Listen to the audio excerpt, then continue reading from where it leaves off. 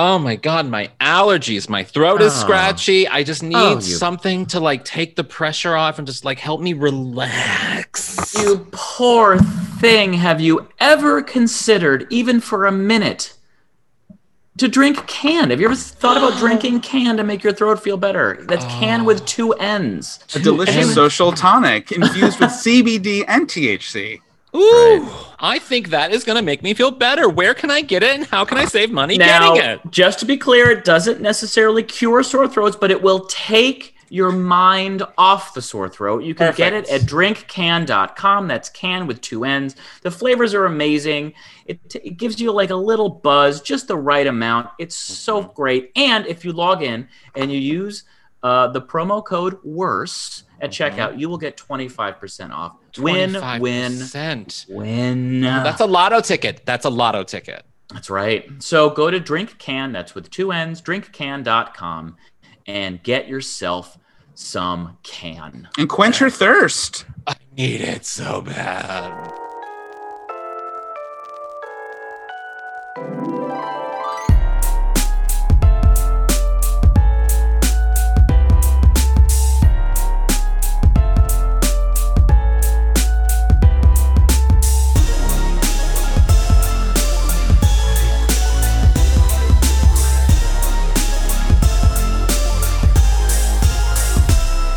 Welcome to You're Making It Worse. I'm Elliot Glazer. I'm Brent Sullivan. And I'm H. Alan Scott. We're here. We're queer. Meh.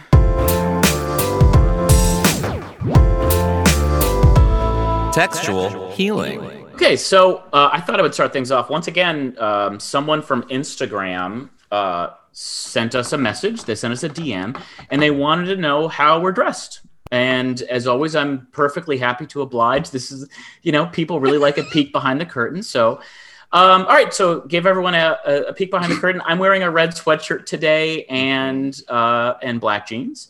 Let's see. Alan is wearing, as always, black flowing silks. And actually, Elliot has his camera off. Elliot, can you turn your Zoom camera on? Can you turn your Zoom camera on? Okay. Oh my God! Zoom in on it. Elliot, you were going to record like that? All right. Well, just to kind of let everyone know, Elliot is out of breath, red-faced.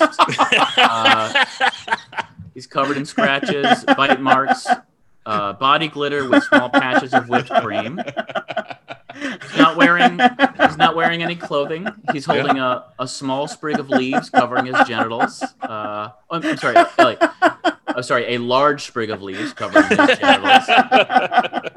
In the background is a Twister mat game board saturated in chocolate sauce. There are, 1, 2, 3, 4, 5, 6, 7, 8, 9 strange anonymous men in different stages of undress behind him, some holding things, paddles, stethoscopes, and a gallon container of chocolate sauce. You better hope that's chocolate sauce. That's right. Okay, Alan, go ahead. You start things off. Oh my God. Well, I mean, it is actually appropriate that you described Elliot's home scene the way it is because Representative Matt Gaetz also is living like Elliot right now, large and in charge and sexually unhinged.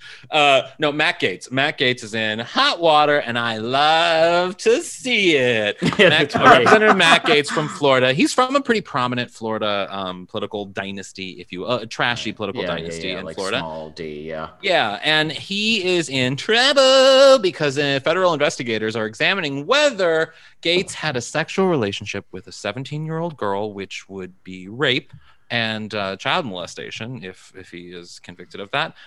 He allegedly showed off pictures of photos and videos of nude women that he said he had slept with.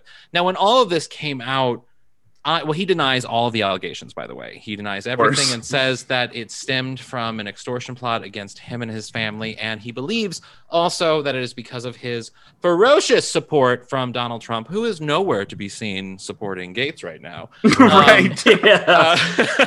And he believes it stems also from that. When all of this news came out, and I posted about it on Instagram, to my close friends one, because I didn't want to disrupt the people, make everyone angry.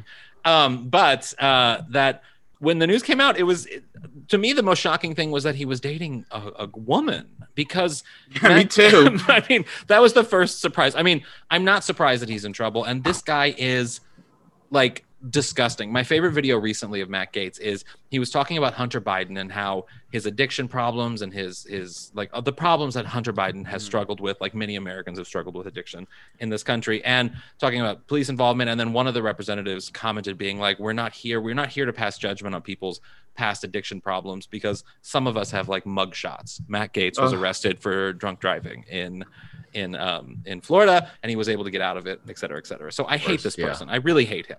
And he the biggest thing about him, the most gayest thing about him, was that a couple of years ago, he suddenly had a 19-year-old son. Like he just quote unquote son. Quote unquote son. Yeah. Out of nowhere, he started describing this son. So a picture of him that he posted came out online, and it was this young Cuban American man, 19 years old. And everyone was wondering, who is this person? And then Matt Gaetz said, he went on Tucker Carlson and said that it was his son. And it turns out this young man is the brother of a former girlfriend who now lives with Matt Gaetz, and he calls him his son. Did he say he legally adopted him or something? And I guess the other thing that kind of struck people was that they took a lot of photos together that seemed like the kind of photo you would take with a boyfriend. Yeah. And the quote unquote son is, I would say, seems like kind of like mask gay. I remember looking at his picture and thinking like, oh, that's a gay guy. Sort of, that was just my initial reaction. And then to learn that he was like linked with Matt Gaetz was certainly a surprise. Yeah, and that's obviously what the internet was kind of buzzing about as well, I felt. Well, and the thing is like up until 2 weeks ago, he was talking about his son not being able to go on spring break in Florida because of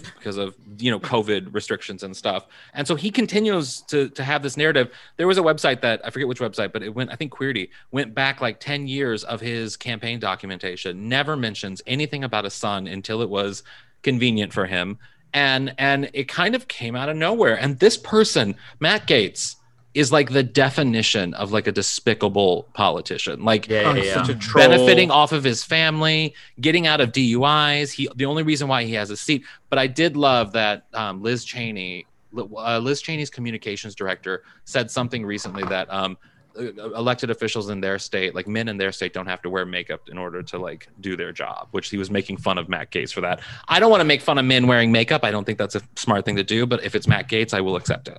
Mm-hmm. Yeah, I also still remember, and am still so disturbed by, at the beginning of coronavirus, when he was on the Senate floor and he wore a gas mask. Yeah. And the gas mask was, I think, supposed to be a joke about how mocking masks and coronavirus. And then he got coronavirus. And then he got coronavirus. I just think he's such a despicable person. And, look, I guess if he's not gay, then like, great. He's not involved with our people. But at the same time, it's all so confusing that part of me is like, well, is he just, what is his deal? He's involved with allegedly in sex trafficking. And do we think that the son is part of that? Like, I don't think the son is. Well, I mean, I could see the son being part of it. I don't know. I don't know the relationship with the son, and I don't even know if he's gay. Like, I don't know any of that. All I know is that this person got into Congress because of the money that his family and rich connected people spent in order to get him into Congress. And then when he got into Congress,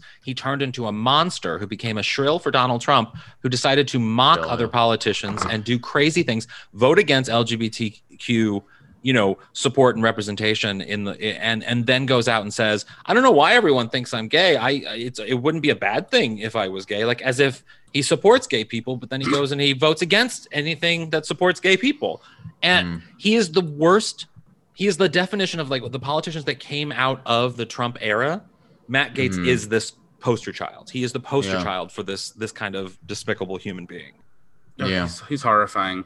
Horrifying. Imagine seeing him naked, though. Do you think like? Do you think honestly, I'm more focused on his head. He is such like I think I have a big head. His head is like he looks like a Dick Tracy villain. Massive head. Yeah. He does look like a Dick Tracy villain. I love Dick Tracy, by the way. I did too. I was obsessed with Dick Tracy as a kid. I always wanted to be flat top. I would comb my hair to make me look like flat top. We went out of our way to get the mask, the face toy. You remember that from the movie? Oh, of course. Yeah. Oh, I had to have it. I had to Madonna. have it. Spoiler alert, it was Madonna. 30 years later. Not even joking. So we're here with David Odyssey of the podcast The Luminaries. Hello, David. I am absolutely delighted to be with you. Hi. Hi. Hello. How are you? So you are. Oh no, go ahead. No, please go off. I have nothing to say. There's nothing remarkable here. He has nothing to respond to with how am I? I'm okay. I'm okay. Well, you do. I mean, you do a lot of things. You're a writer. You're a performer, but you're also an astrologist, right? Yes, I do astrology and tarot. Yes, thank God. Yeah. And so talk a little bit about the Luminaries, because I listened to a few episodes. I was familiar with you personally before that, but I just think you're sort of your I don't know, the corner that you've cornered. What's the term? Mm-hmm. Yeah. I don't know. Sure. Your corner of everything. The Venn diagram of what you do is so interesting to me. You sort of apply astrology to everything.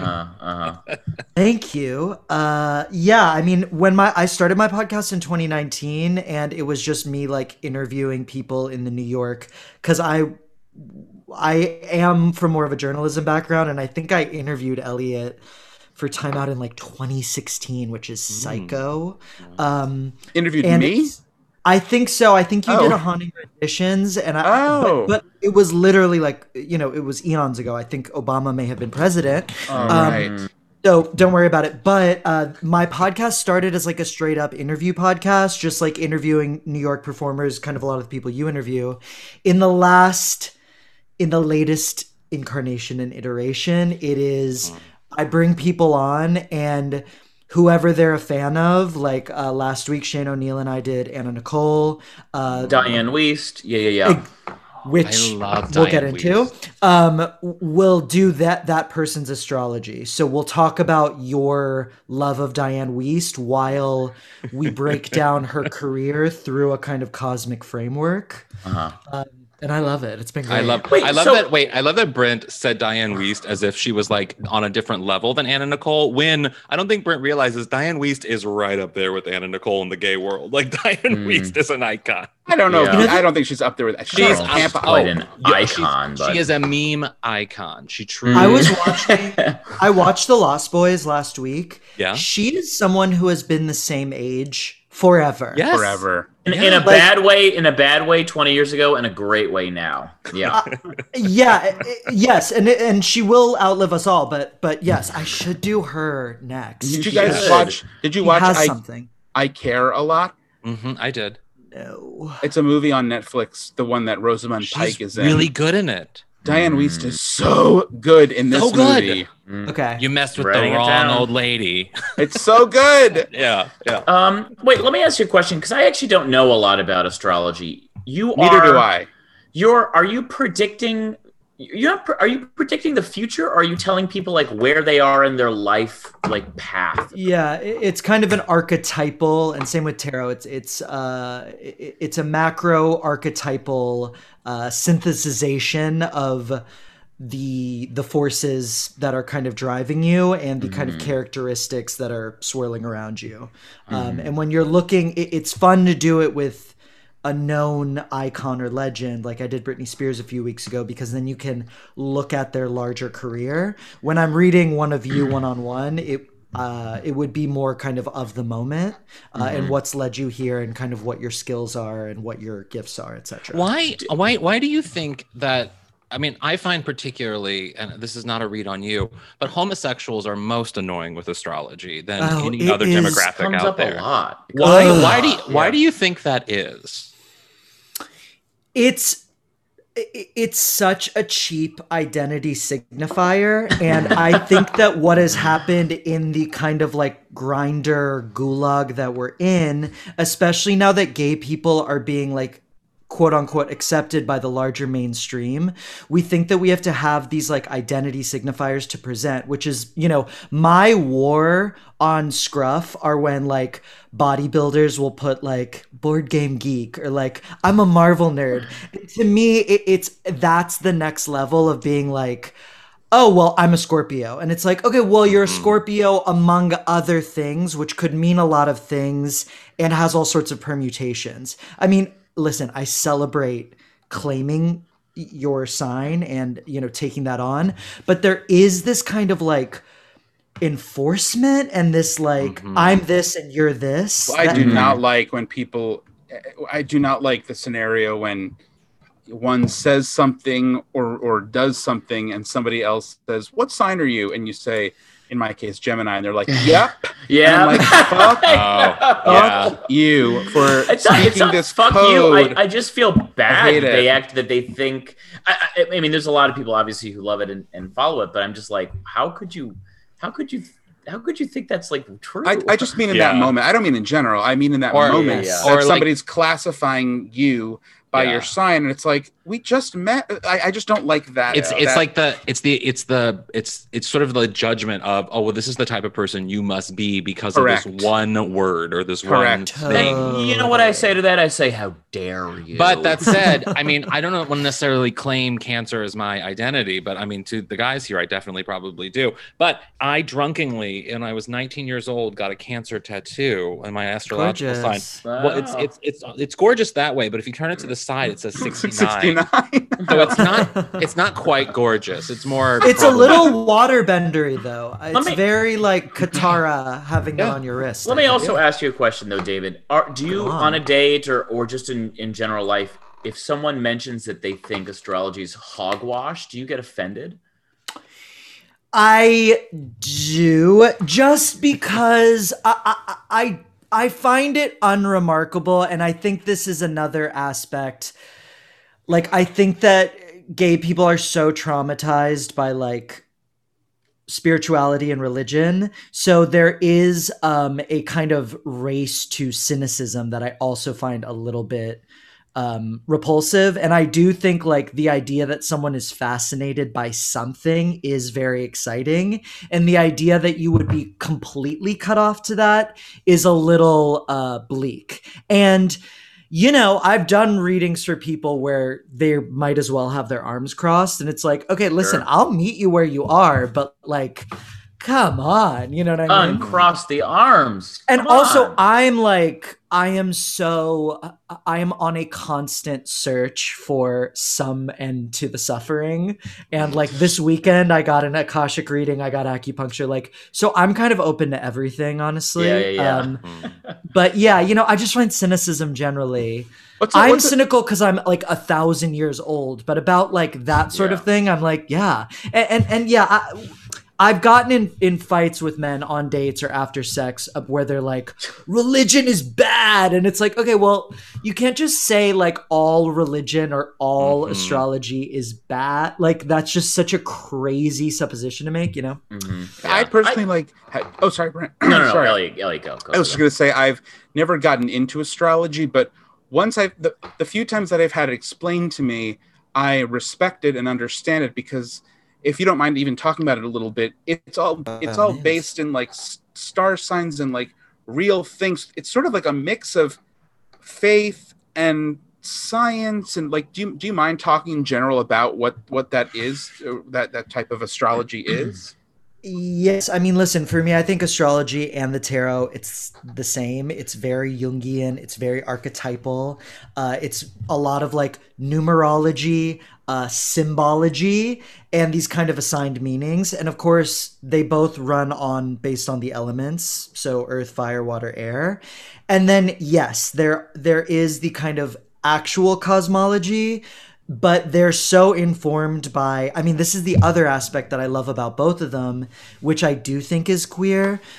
Most organized religion is stolen from other religions, but won't admit to it, right? I do think that astrology and tarot have an admitted borrowing from so there's Arabic astrology tarot traditions which then feed into Hellenistic astrology. You know, there's this kind of developing coat of many colors aspect to it. Dolly. So that exactly, and that brings in all these different mythologies and beliefs, and so it's a nice mix, and you can kind of find your way wherever you like it. And that's another thing too, is like I wouldn't be competitive with another astrologer because I know we'll be seeing things differently. Yeah, isn't astrology like a connection to Kabbalah? Like there's the Jewish sort of, isn't there like a deep root in that? That's astrology and tarot has a tree of life spread. It's very Kabbalistic and very like the Jewish. numerology Everything's shit. Jewish.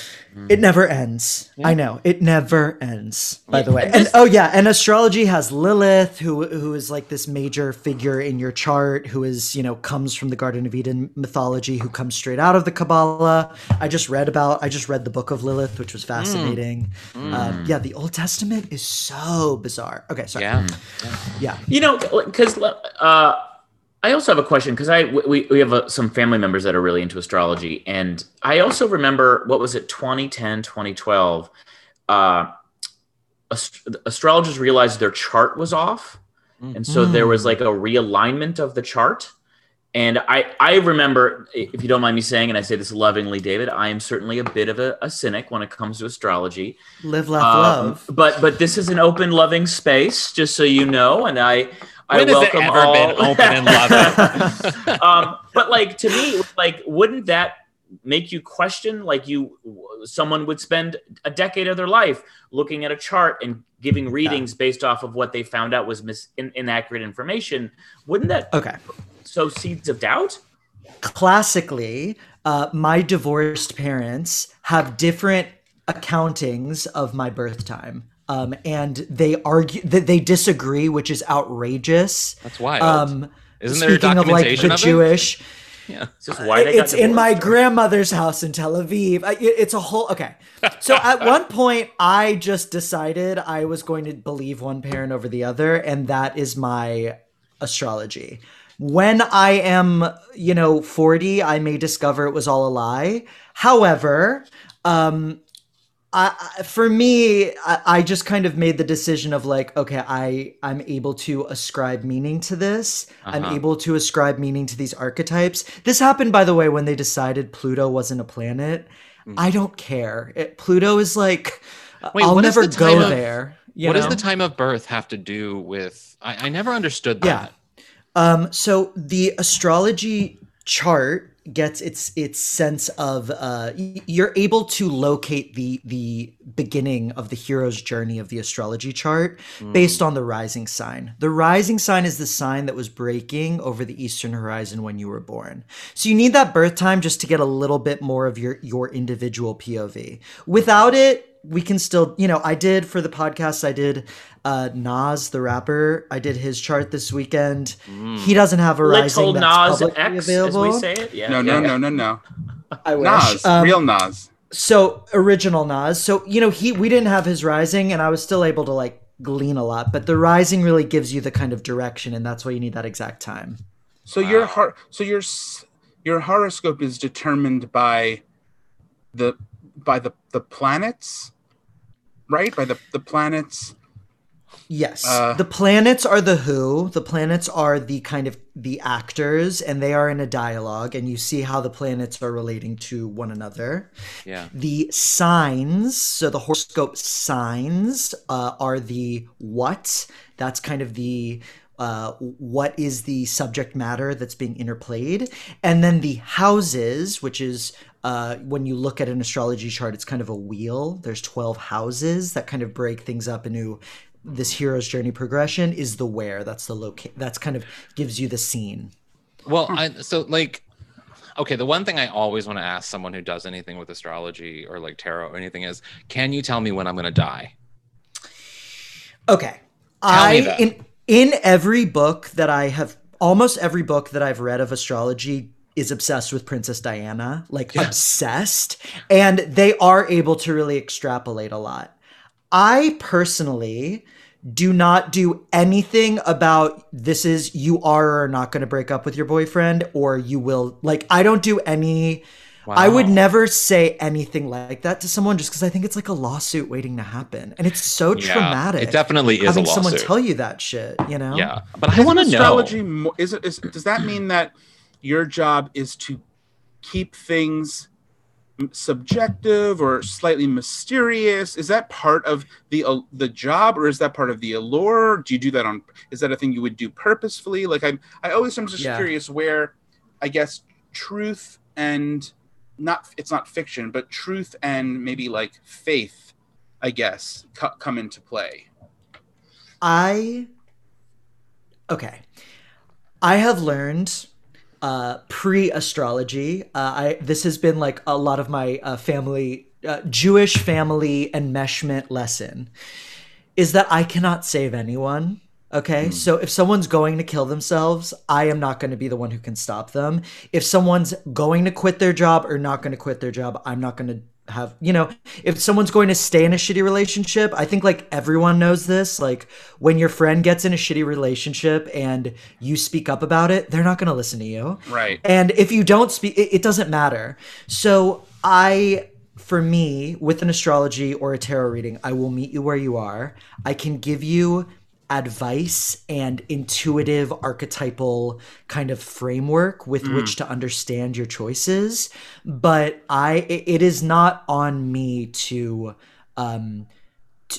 tell you what to do, because I don't think you would.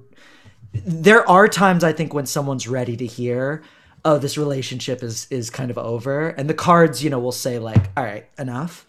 But if you're not ready,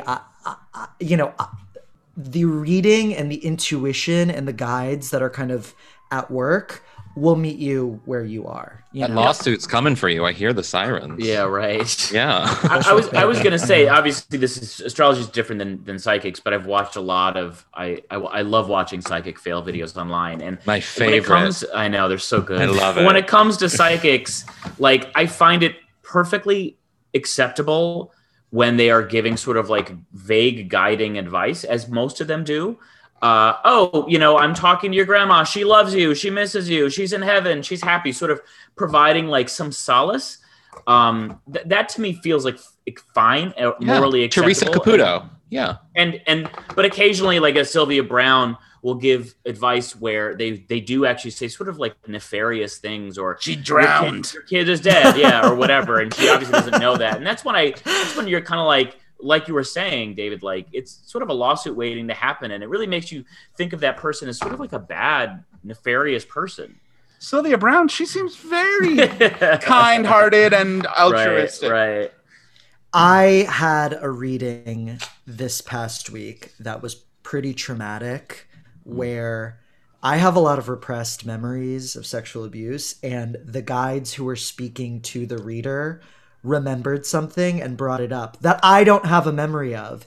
And it was ethically very fucked up. I'm grateful that they spoke it to me, but it was very fucked up. And yeah, there are definitely ethics there. I'm sorry, can you, without revealing, can you explain that a little bit? You don't have to, obviously don't feel like you have to reveal anything, but explain what you mean, because I'm fascinated.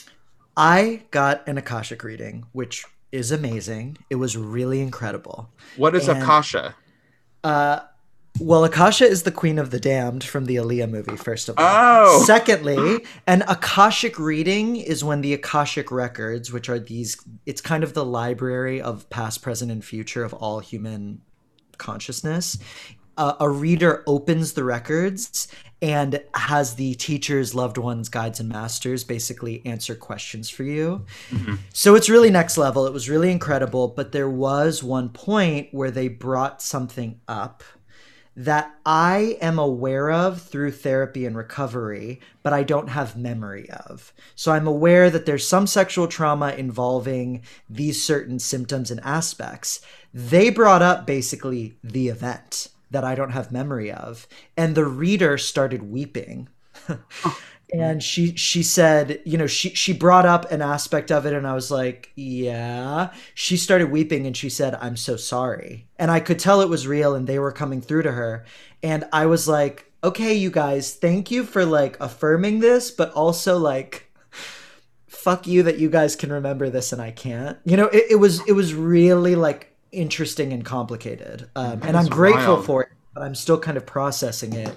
And I know my therapist will be pissed because ethically it's crazy, you know? Yeah. But also aren't all ethics, well, not all ethics, but isn't it sort of off the table because it's not necessarily like a clinical space where confidence is, I don't know. It doesn't. Yeah. It feels, and of course, I mean, totally. It's awful that you should have to be put through that in any capacity.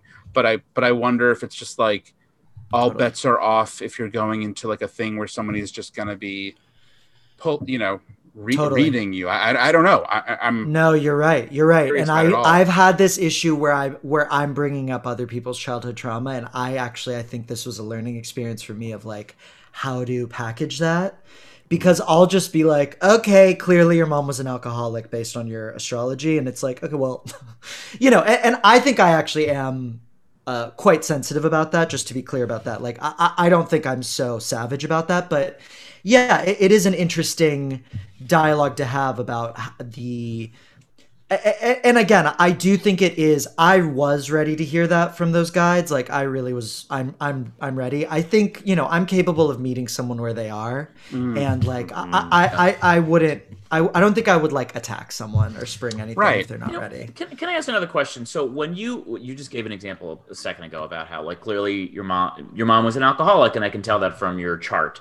So like, Here's my question. So let's say you do two charts of two people born on the same day.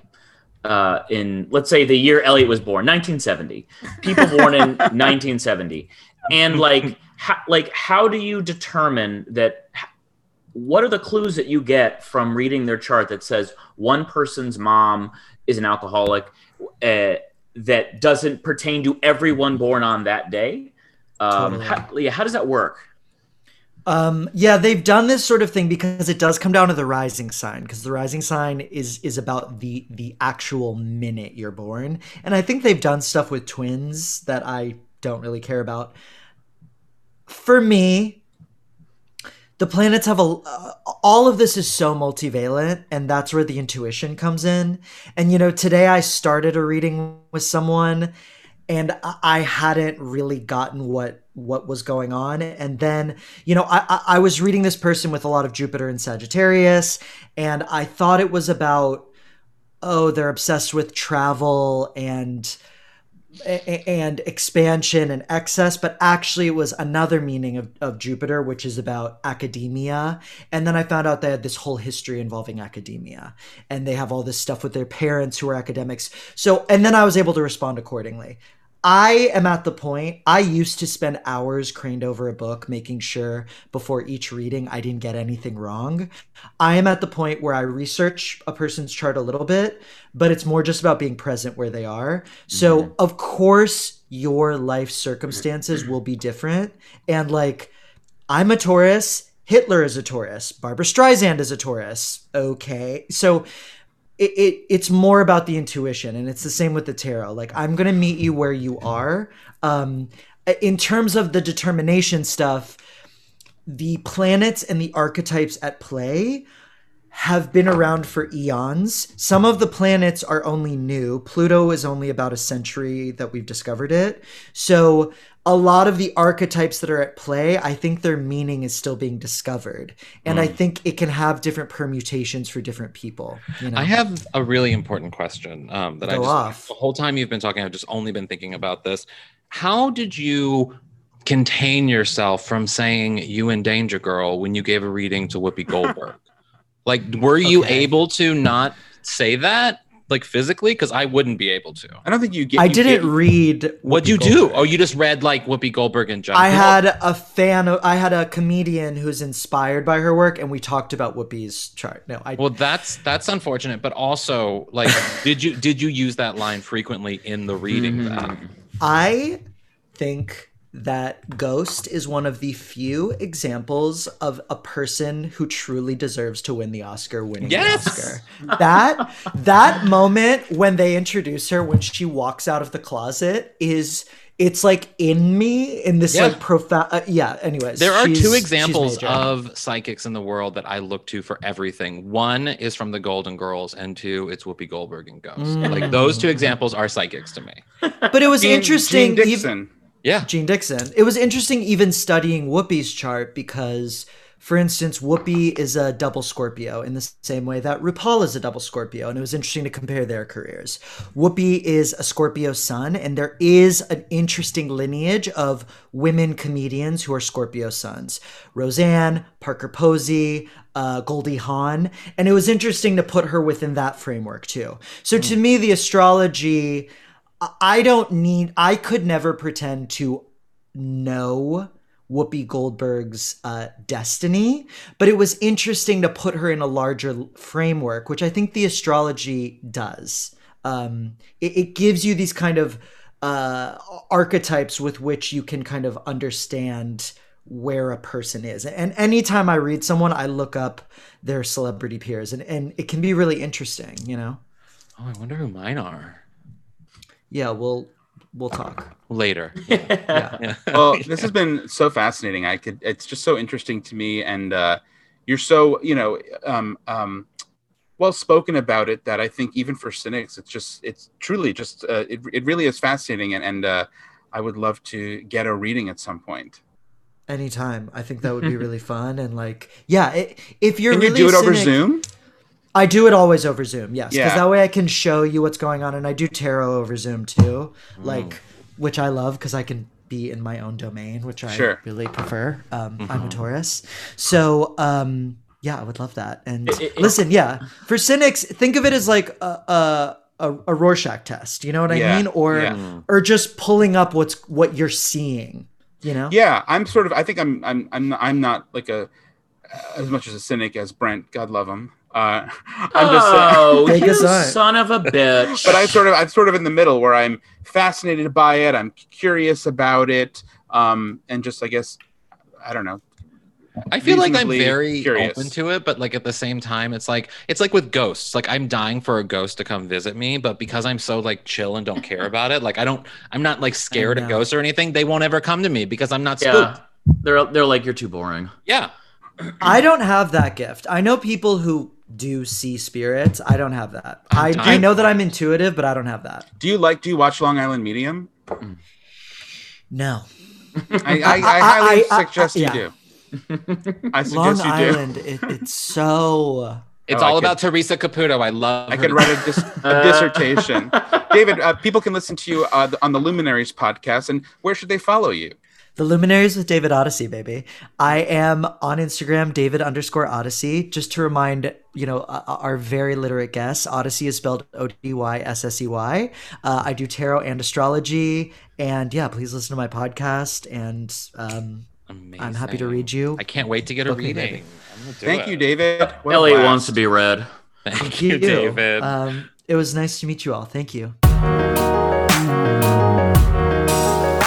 And another thing. So I've been watching The Real World San Francisco on Paramount Plus, which I'm excited about. I've always hoped. What year was that? That was ages ago, right? 94. 93 to 94. Yeah. Wow. And Paramount Plus is pretty great. I really like it, actually. We've been watching Survivor on it endlessly. It's so good. Oh, right. Yeah, I've always wanted to see like shitty MTV shows and 90s MTV shows resurface somewhere, and so they are surfacing here a little bit for sure. Full catalog of Twilight Zone too, which is very good. But that's also on Netflix. But anyway, continue. Well, The Real World, unfortunately, they have like the first 3 or 4, and then they completely they have cut nothing Miami, until like New Orleans, nothing until Boston. They cut all the great ones, which I wanted to go back and watch, but hopefully they'll put those in the library. All of that being said, I'm rewatching San Francisco, and it is such an interesting and fun watch. It's really just,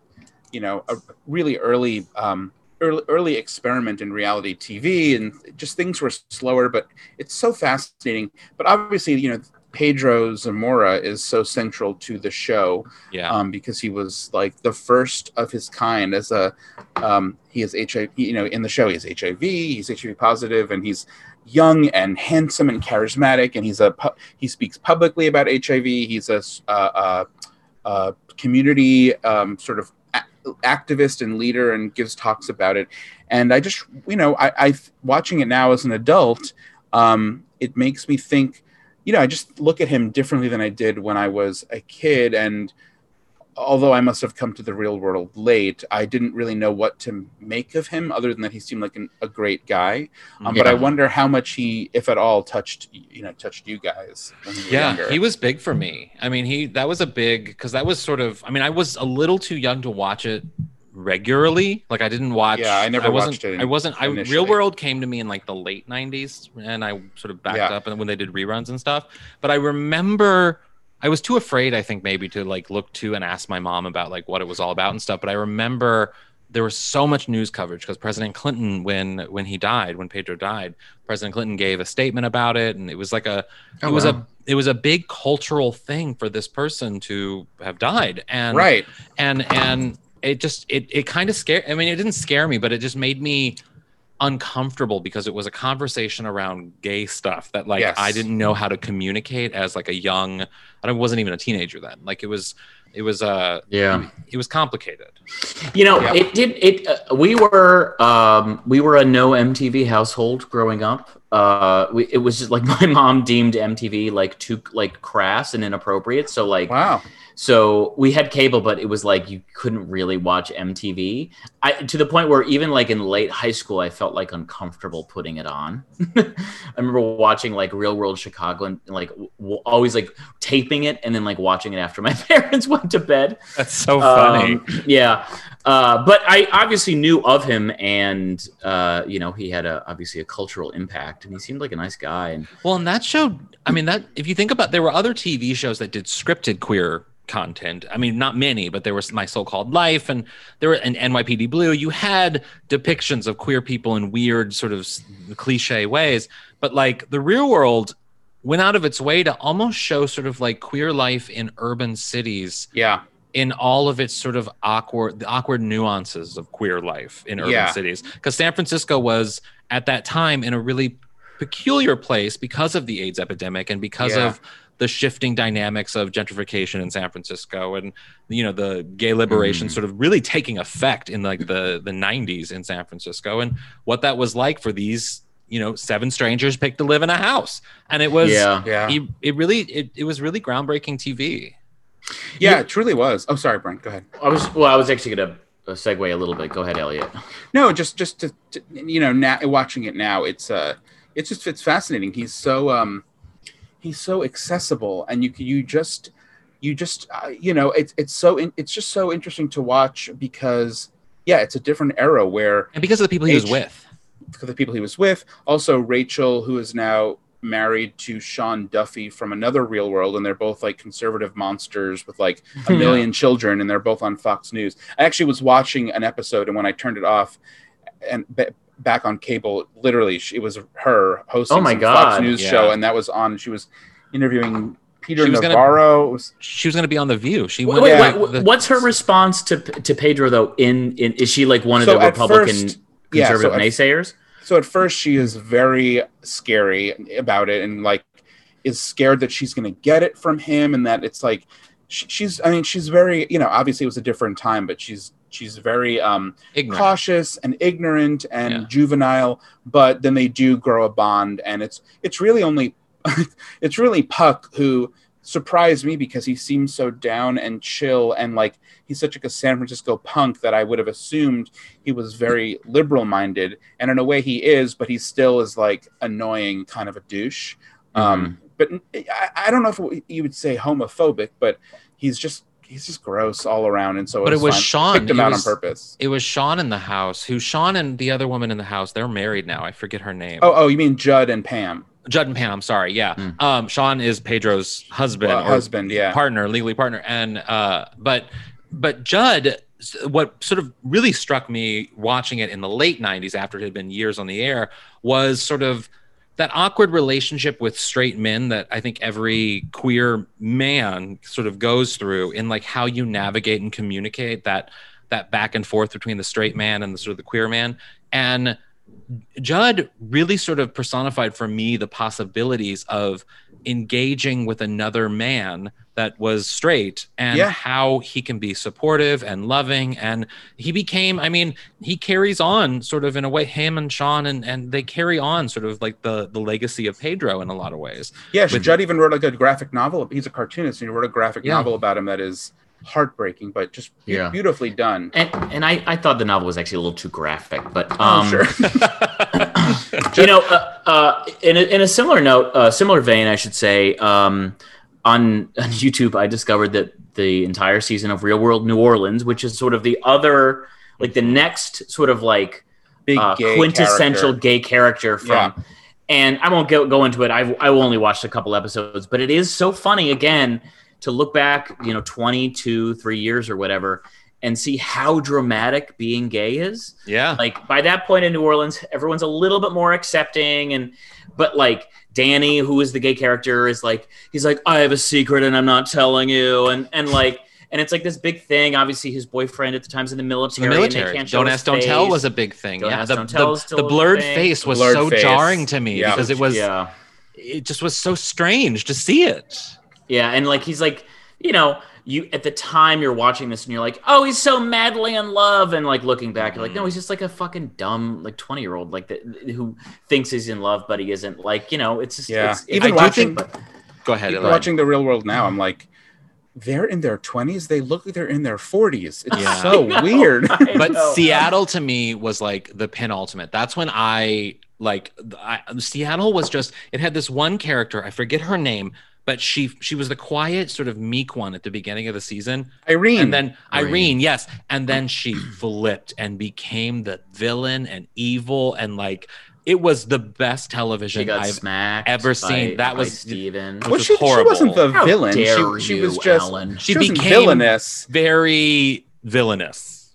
Was she? I thought Steven was the villain. Well, he was also the villain. They were kind of in it together, but like she turned.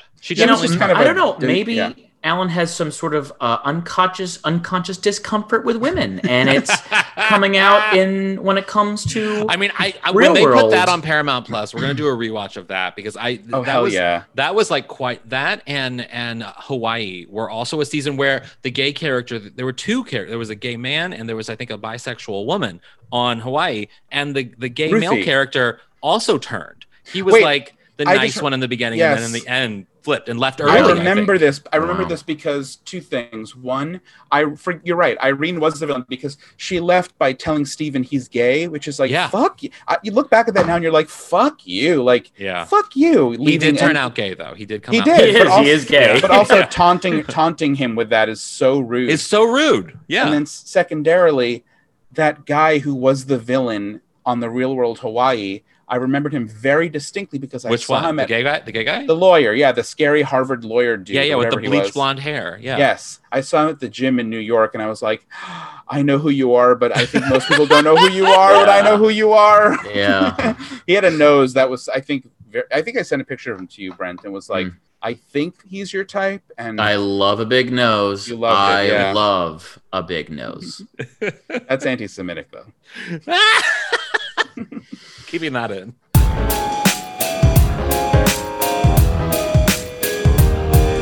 What would your aunt say? Brent, what would your Aunt Ramona say about something she heard on today's podcast? I'm still waiting for The Real World Long Island. Oh, the shit! I would watch the shit out of that. So good. Oh my god.